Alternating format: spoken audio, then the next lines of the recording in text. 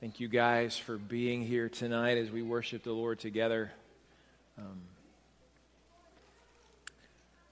We live in a world where we see lots of examples of both good and bad contracts. I think sometimes when we think contract, some of us, especially maybe some of the men, not to be chauvinistic in the world, automatically think sports contracts. You know, there's one sports contract that many sports writers seem to believe is one of the worst ever written. It was A-Rod's 10-year, $275 million contract he signed with the Yankees in 2007. They say a lot of reasons for that: length of time of the contract, what they believed he truly was worth, the lack of competition for him from other teams. A lot of people say. Then I was reading this other CNN sports writer, Steve Politi. He writes that, and these are some of the ones I'd have forgotten, like Michael Vick got $135 million over 10 years from the Atlanta Falcons, and for that money, they got a quarterback who completed 54% of his passes and went to prison for animal cruelty. There you go. And then you've got Jerome James signed with the Knicks for $30 million, then averaged a grand total of 3 points a game. That's good. And this one right here for the Mets, I'd forgotten about this one, Bobby Bonilla. Money-strapped baseball team. What do? They pay their outfielders so much money in their contract that they are still paying Bobby Bonilla and will continue to be paying him until he's 72 years old to finish out the $1.2 million they owe him. That'll be sometime in 2035. So they're currently paying him more than 18 other people on their roster right now. How about that? That's a good contract.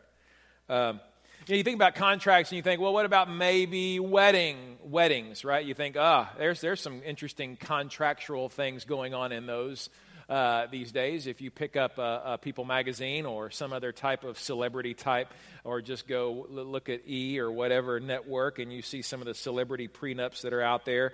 I took the names off of these to protect the ridiculous.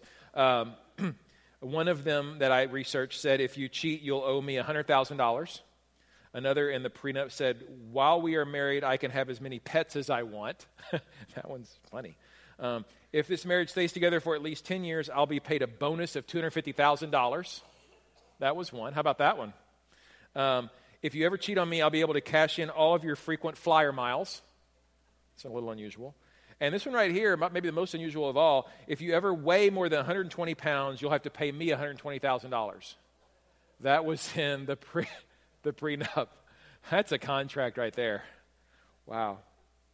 So whether it's the sports world or the poorly written contracts and business deals sometimes, or celebrity world of crazy prenups, we see the word contract and we've got one thing in our mind, and then we see God start to speak about oaths and covenants and things like that, and we immediately go to contract. And we think, okay, well, I think I understand what God's talking about here. Now, but you see, for instance, in Hosea, we're not even to Matthew yet, so that may be the mark of a long sermon. Maybe not, we'll see.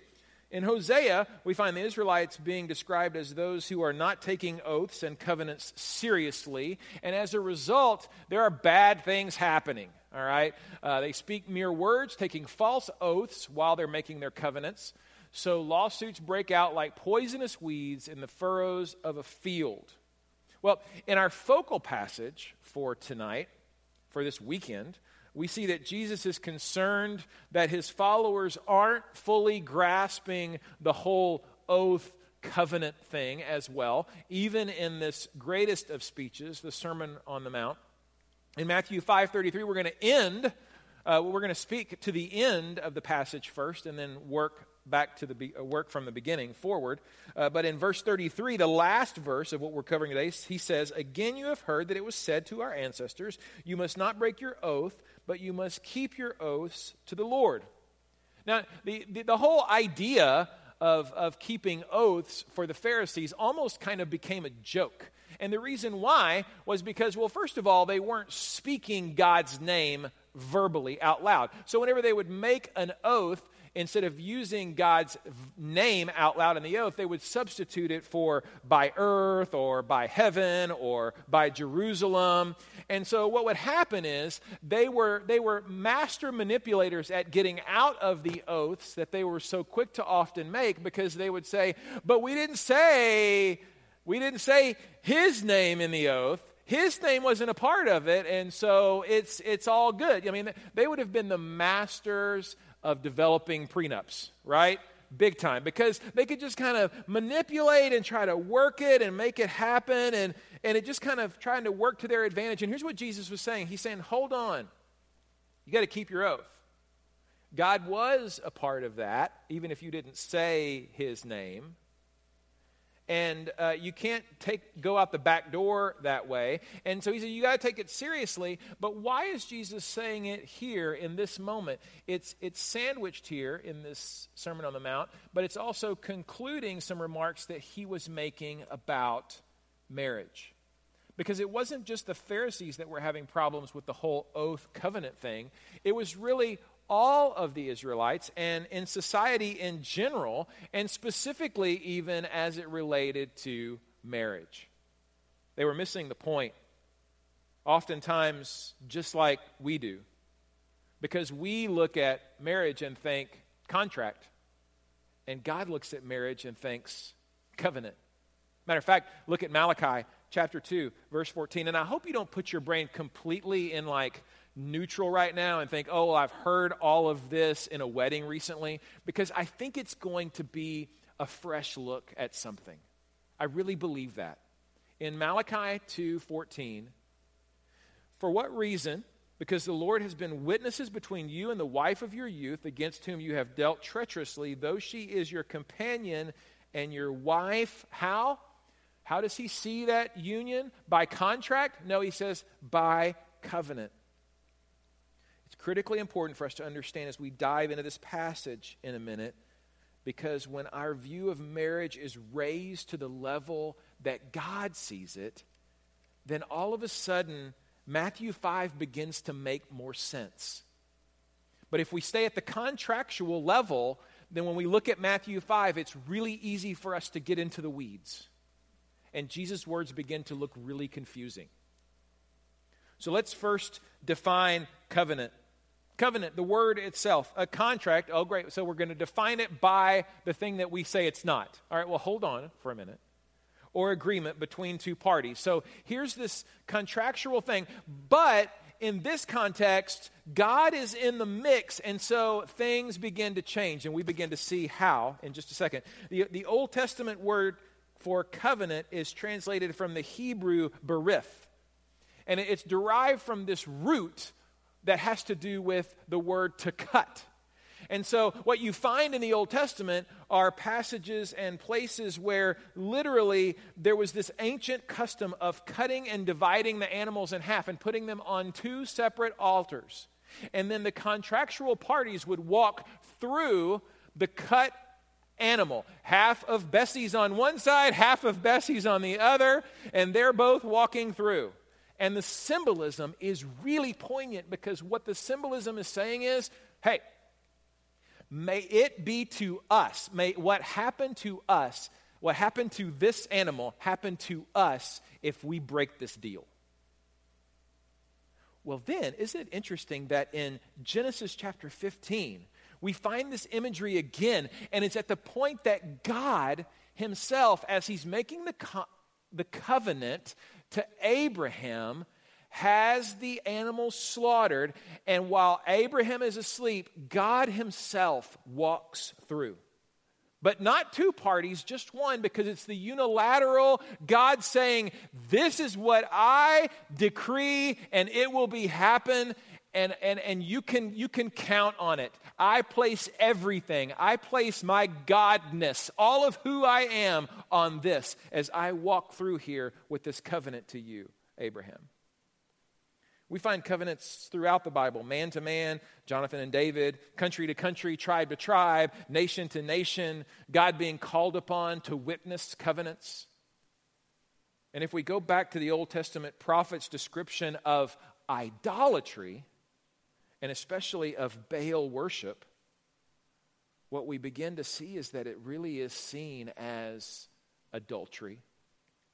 You begin to get this idea that the covenant is pretty serious, that if you break the covenant, there is this adulterous component that comes in, because you have now separated what was meant to be one. It has now become contaminated. And if we begin to look at marriage in the light of that covenant, what then does Matthew 5 look like? The covenant relationship between God and Israel certainly paints quite a picture, a covenant of mutual love and fidelity and valuing of each other. So is it possible that we could maybe grasp a little bit more of what God is trying to get at here if we take a 30,000-foot view of covenant from God? Let's look at a couple more passages before we look at Matthew. The Adamic covenant. Matthew 2:15.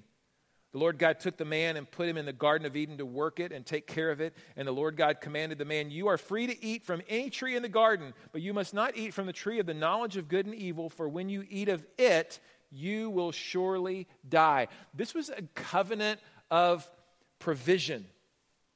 It was a covenant of provision that he was making, and yet here's what he's saying: you eat the fruit and you die. It almost sounds more like a conditional threat, right? But there's great security that's found here. He's saying, listen, you obey me in this one thing. You get total security. All your needs are met. You have fellowship with me forever. You have a stable, loving, rich relationship with God forever. And what happens? We know the story. What does mankind do? Mankind focuses on what? The no instead of the yes. That's a key point. Because we often do that in humanity. Still, thousands and thousands of years later, we so easily focus on the no as opposed to the yes. In this area of marriage, of relationships, of sex, what does our culture do? We look at God and we look at this document here that is his love letter to us, and we go, well, God surely comes off awfully prudish in here. I mean, doesn't he realize what kind of world we live in? How dare he show us only one example of marriage, and that example be between a husband and a wife, a man and a woman? How dare he regulate sexual activity to only within the bonds of marriage? How dare he say marriage is to be an unbroken union? How dare he? And we look at that, and that becomes our focus, and we become just like Adam and Eve because we go to the no. Not to the yes of a whole garden to play in, the yes of protection and provision, the yes of peace, the yes of true sexual satisfaction and fulfillment, the yes of an unpolluted mind, the yes of a marriage that's free of sexually transmitted diseases, the yes of no comparisons and no contrast, the yes of portraying to the world a picture of God's love and his relationship to us and to the church. You see, I think before we ever get into this subject matter very deep, we have to ask ourselves the question, both personally and really culturally, are we more focused on God's no or God's yes?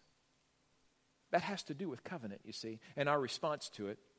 Let's keep going. This covenant with Noah, Genesis 9:11. I establish my covenant with you. Never again will all life be cut off the waters of a flood. Never again will there be a flood to destroy the earth. Go backwards a little bit. Genesis 8:22. As long as the earth endures, seed time and harvest, cold and heat, summer and winter, day and night will never cease. So now we get this covenant with Noah and every living creature and with us, and it's a covenant of preservation. And in this part of the story, all of life virtually becomes extinct, right? But in the end, Noah and his family are delivered. And a rainbow shows up, and God says, listen,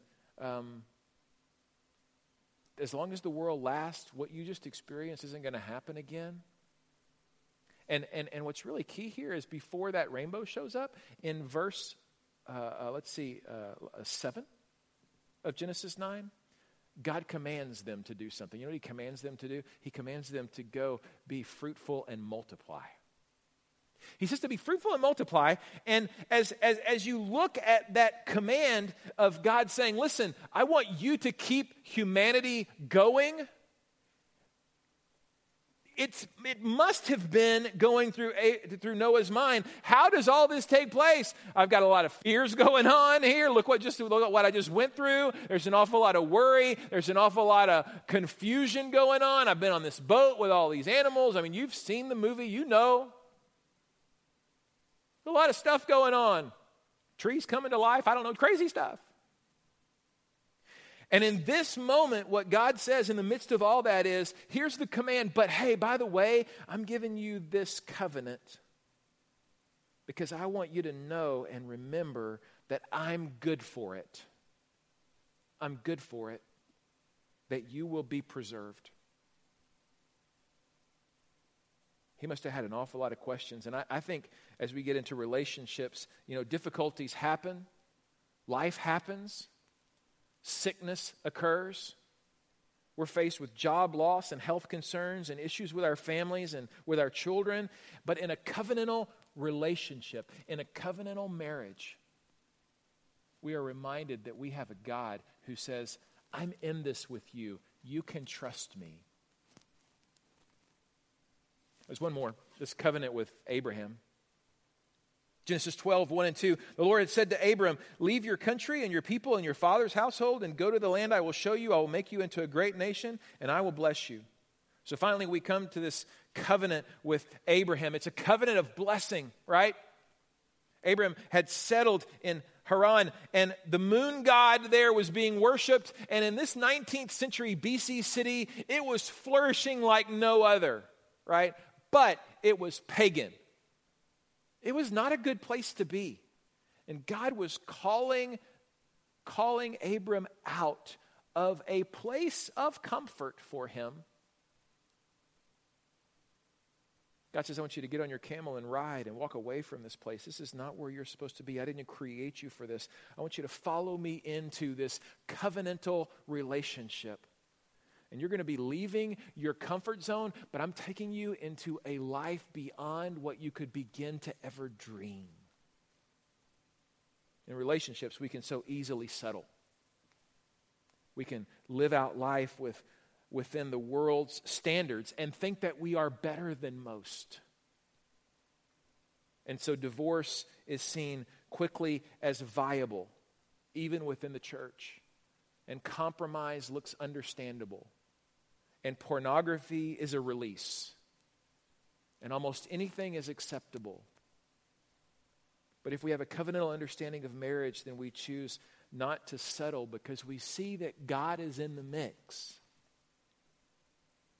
And we choose not to settle because we understand that He's leading us to a blessing that's very difficult for us to be able to even comprehend or understand. So in these three Old Testament examples of covenant, we find God showing us that He's going to provide, that He's going to preserve, that He's going to bless. And then He takes that thought of covenant and covers the Word of God with it. And then we enter into this discussion about marriage, and He's using that word covenant. And we understand that marriage was God's idea. He designed it. And as the designer, He knows exactly what marriages need in order for them to thrive.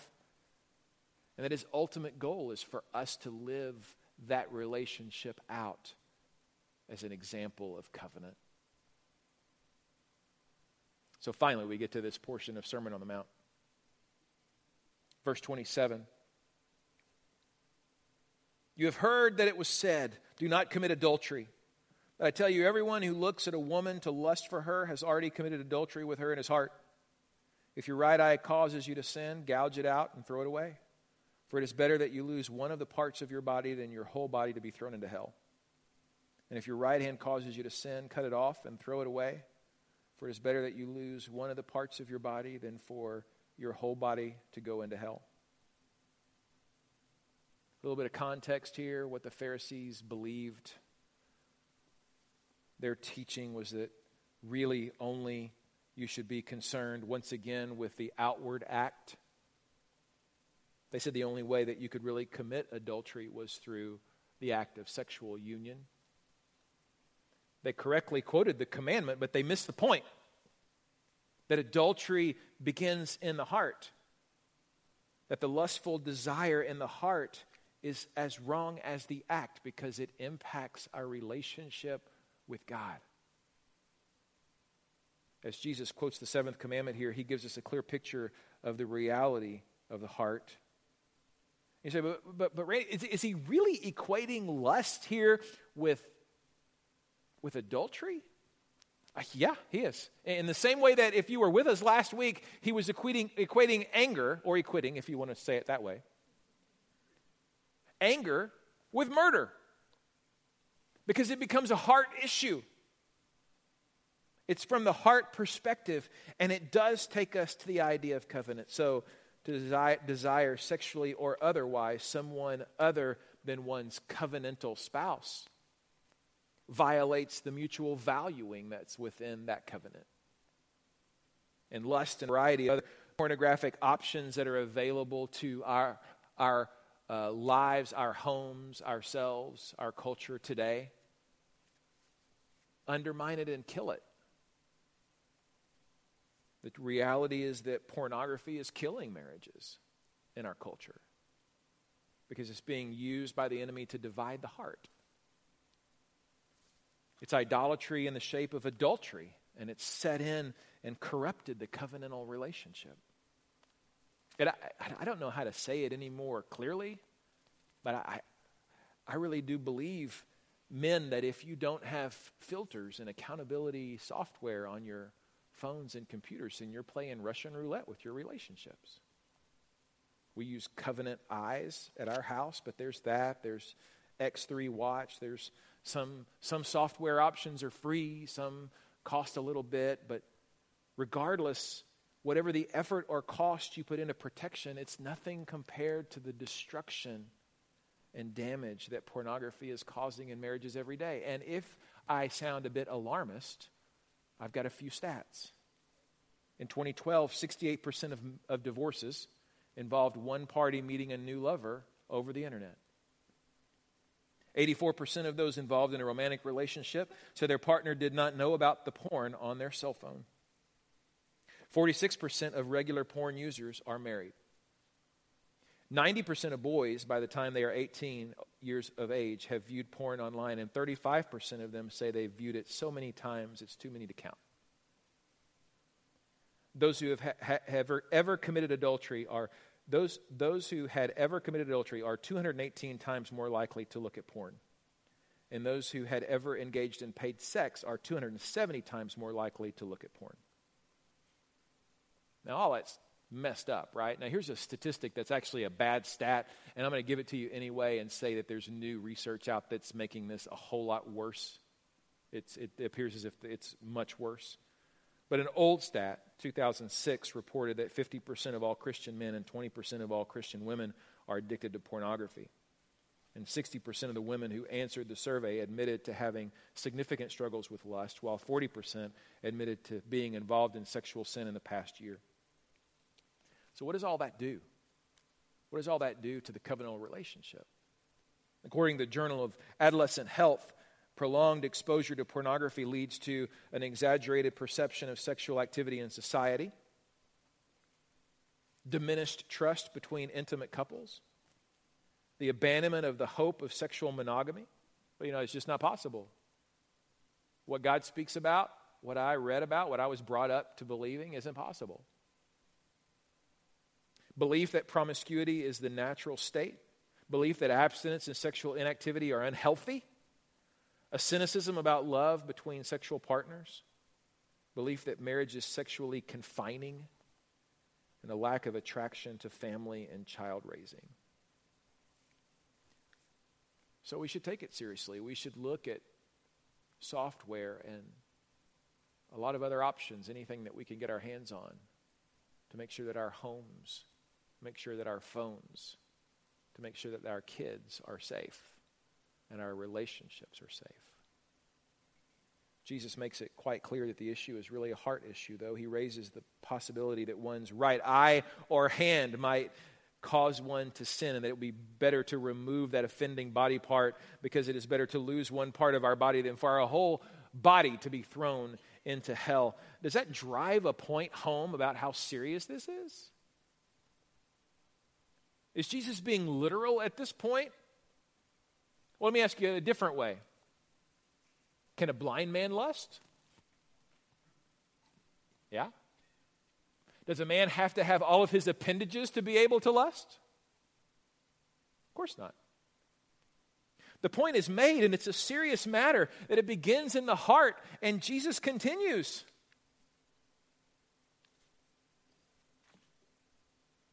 It was also said, whoever divorces his wife must give her a written notice of divorce. But I tell you, everyone who divorces his wife, except in a case of sexual immorality, causes her to commit adultery. And whoever marries a divorced woman commits adultery. And at this point, I'm looking at Ron, and we're looking at this passage, and we're talking about this, and we're like, we're doing the Sermon on the Mount. We know what's in there. It's going to be some controversial stuff. We could skip over some stuff and just kind of get to all the high points. Especially maybe verse 31 and 32. So we chose not to do that and just kind of push through, because it all matters, and it all points a really important picture. And Deuteronomy 24:1 is what the quotation is here, and he's basically quoting this statement that anyone who divorces his wife must give her a certificate of divorce. That certificate of divorce back in the Old Testament was this legal document where a husband gave up his rights to his wife that he was divorcing, and in Jewish society this would allow the woman the possibility of remarriage. And in Jewish culture, that was structured in such a way that every woman was legally dependent upon a man, right? And so for women whose fathers or brothers or would not or could not support them, the only option ended up being remarriage or some sort of illicit relationship of some kind. Excuse me. So the passage begins, if a man marries a woman who becomes displeasing to him because he finds out something indecent about her. And the rabbis were in a debate during the day, right? There was this one group that was the Hillel group, and they were saying, well, even if she burns your food and doesn't fix it the way you like, or if there's another prettier woman down the block, you've got reason to divorce. But there was the Shammai group who were saying, no, listen, it's only for really serious things like, adultery. That's the only way that should happen. And Jesus steps into this moment, and what I'm going to give you right now is probably one of the most unpopular interpretations, and it's one of the most extreme, honestly. But I'm going to give it to you because I think it takes us to a good place. So get mad at me at first, but then keep listening, okay? In this passage, Jesus uses a particular word for divorce, porneia. And he doesn't use the word moikia.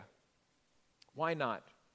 There are many scholars that believe the reason why this occurred is because he was writing to a Jewish audience, and you need to understand the Jewish customs of the day. The Jewish engagement custom was that if you go all the way back to where? Hey, go back to Matthew chapter 1, right? Joseph and Mary. What was happening? There were these engaged couples who were spoken of by the Jews as what? As husband and wife. But they were going through this betrothal period that ended up in a sexual union, but they had not gotten to that point yet, but they were headed along the way.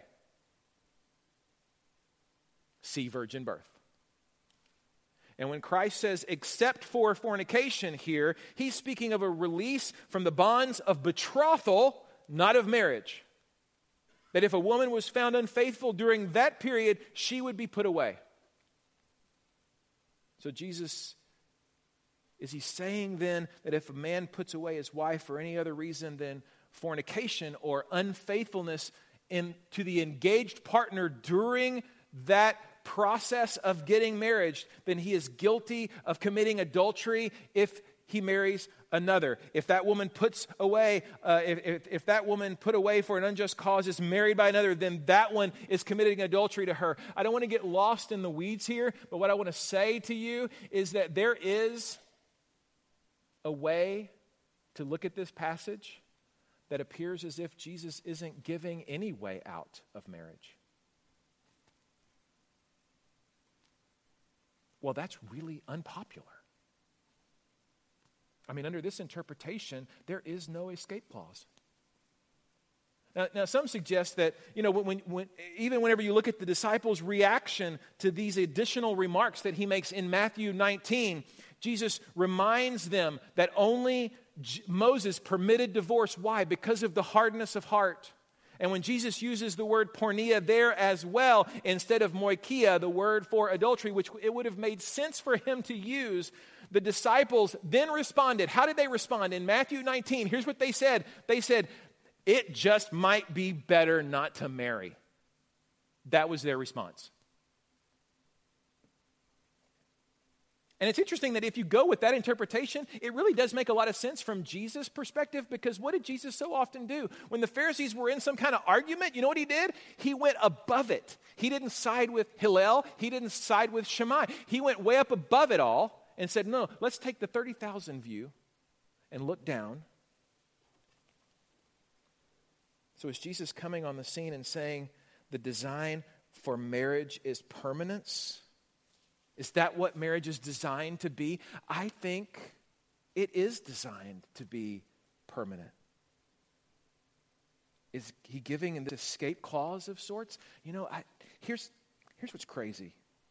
When we begin to look at this and we begin to ask, we could ask so many more questions. Well, why does Paul show up? And then he talks about the non-believing spouse, and then there's an escape clause there. And why isn't it just all unfurled? Why does it seem so difficult? Why can it be? Why are so many scholars at odds on what is appropriate, and why can you get divorced, or why can you not get divorced? And what I love about this passage is that I like the interpretation that has Jesus go above it all and say, you know what?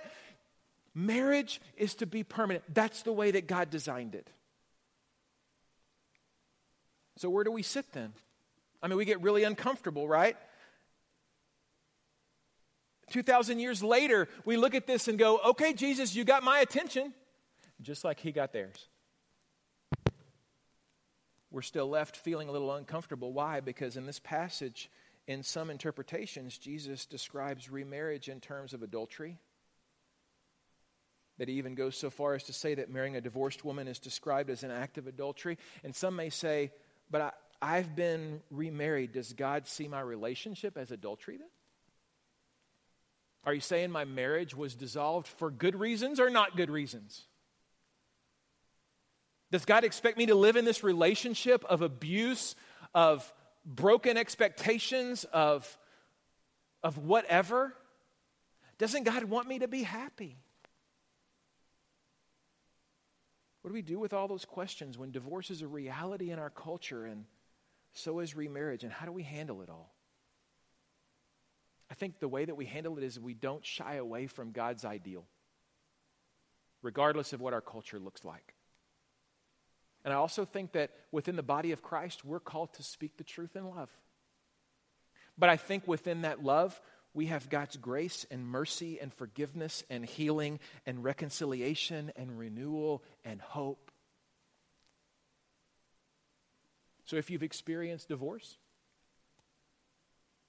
and are now remarried, I don't find scriptural basis for you to now end the current relationship that you're in because of sin. But what I do find is a God who renews and restores and brings beauty from ashes. And if you're considering divorce, or you know someone who is, I believe this passage points us toward doing all that we can to restore and revive what the enemy is attempting to destroy. And I think if you are married, one interesting thing to consider is that once we accept that divorce is really just not an option, I think it changes how we approach marriage. Just knowing the exit door is not on the table. Why? Because then it's a reality that we begin to live in, that we got to work in this, that we got to work on this. That we got to work on this because God's blueprint is all over this, and it's all about covenant. And he intended for us to walk through that together. And so as a church, we're offering the Couples Checkup Conference that's coming up November 7th and 8th. I would encourage you to go online and take a look at it. It's for people who are considering getting married or who have been married for a long time. People who are working through issues, people who feel like things are going really well. It's an opportunity for you to go through the checkup experience. see how you're doing. Based on these verses tonight, where do you see you?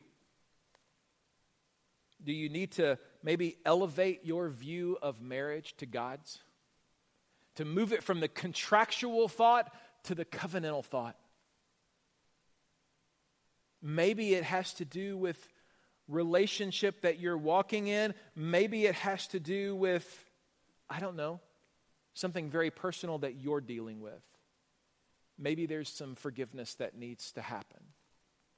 Maybe there's some help and reconciliation. Maybe you just need to ask God for some clarity. I can tell you this, Romans 8 is beautiful in this moment because what does Paul teach us? There is now no condemnation for those who are in Christ Jesus. I hope you didn't hear that today. I hope what you heard is that God takes marriage and elevates it so very high and says, this is a picture of my relationship to the church. This is my picture of a covenant to a people that I love, that I want to understand the beauty of who I am. He wants us to find freedom. Freedom from fear and guilt and worry and anxiety. And you know what I think it takes us back to? I think it takes us back to the first week. Because I really believe that when we look at what we looked at tonight, it takes us back to whether or not we can see God. Because you see, that covenant is such a pure thing that when we're living in it, we have purity of heart. And that means we can see God and we can see His plans for our marriage and we can see our spouse for who they really are. We can see it all. Why? Because we have pure heart. I see this attached like a bungee cord to that particular verse. Will you close your eyes with me for a moment?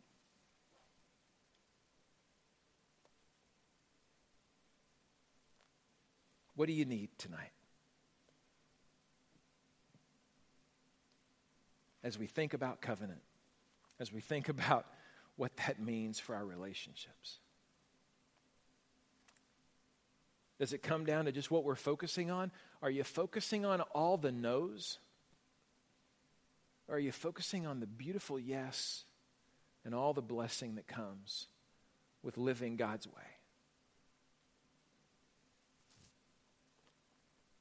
Do we trust Him? I.e., see Noah. That regardless of the relational issues that you're facing right now, the worries, the fear, the confusion, that within that covenant, we can have security because He's there and He's going to provide. And He's going to give you everything you need for what you're facing in that moment. And you say, but Randy, my heart is bleeding. What I'm involved in right now is so filled with pain. God wants to meet you in that pain.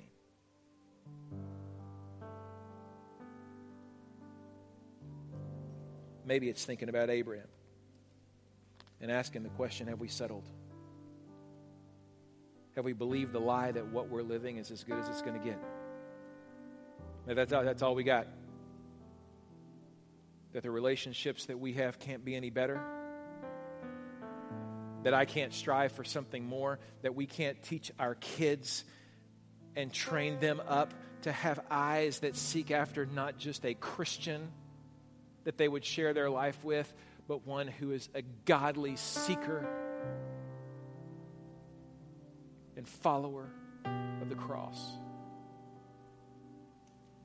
You say, I'm not going to settle when it comes to areas of sexuality, when it comes to areas of purity, when it comes to issues in our home, when it comes to things that need to be protected, when it comes to the relationships in my life and the protection that needs to be there for my family and for my spouse, when it comes to the things that my eyes see, when it comes to the things that my hands touch, when it comes to the places that I go, I will not settle. I will not be like this world. I will not live and laugh at the things the world laughs at. No, God, I will not settle because you have placed covenant before me, not contract. And it is a picture of your heart And I'm going to run after you in that. Because the blessings are worth it.